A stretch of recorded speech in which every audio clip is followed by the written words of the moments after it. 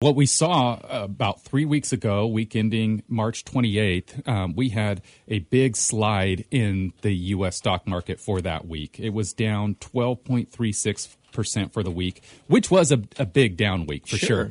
You know, you talk about the market and the past 10 years and so on and so forth and what we've had. And yeah, we've had ups and downs, but we've had quite a few of the little roller coasters up and down, some big swings here and there. But what we had 3 weeks ago was the slide. It wasn't a roller coaster, it was a slide. Yeah. It was down.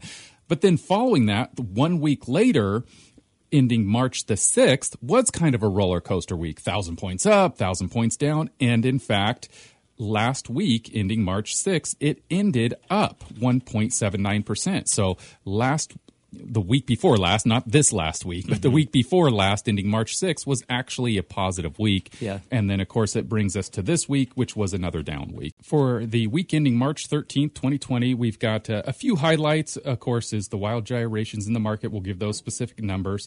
But also, there were policy announcements that happened during the week. In Europe, the Bank of England and European Central Bank announced new measures. Fiscal authorities came to the table with the UK budget increased spending, and German bank said they're committed to take whatever it takes in order to keep German businesses afloat that are impacted by the virus. So we've got various European, German entities that are taking measures. Here in the U.S., the Fed increased liquidity to the overnight repurchase market, and so they've injected some liquidity into the market, and the president also has a plan that they're looking at putting in place here as well. So we'll see how that falls out. For the specific index numbers, this last week, March the 13th, the Dow Jones ended down 10.36%.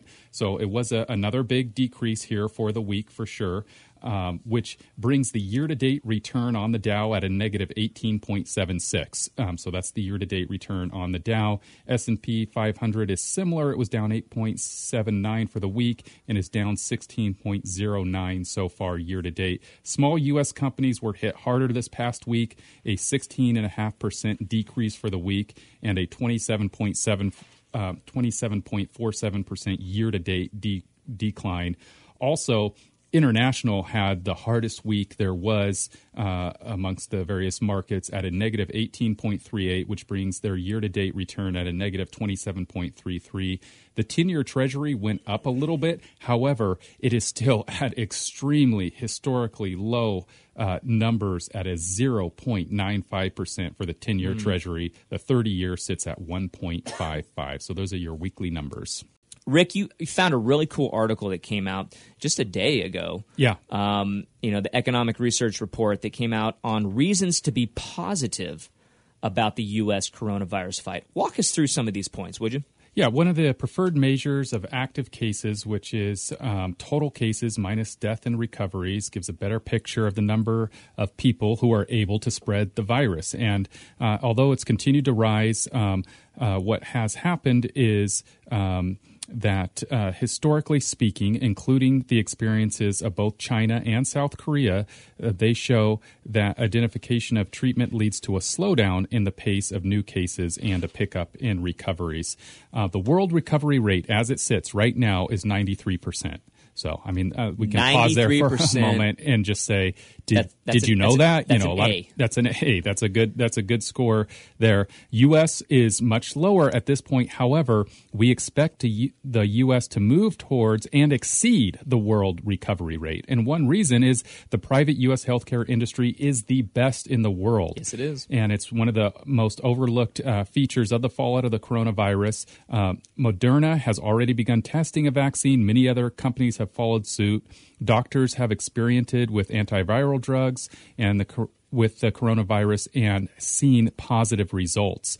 A 2013 study in the Department of Health and Human Services determined that the U.S. Has the most intensive care unit beds per capita of any country at 20 to 32 per 100,000 people. You can contrast that with China, who has only 3 to 4 Wow. Or other companies in the socialized medical systems like Canada, they're at 13, or Sweden, they're at 6 to 8, UK 3 to 7. So we are better prepared, better suited to be able to handle something like this, right? Exactly. That's the conclusion. The U.S. is better suited to deal with the healthcare capacity issues that could rise. So all the steps that are being taken will really, in our opinion, over the next 2 weeks, help mitigate, an exponential increase.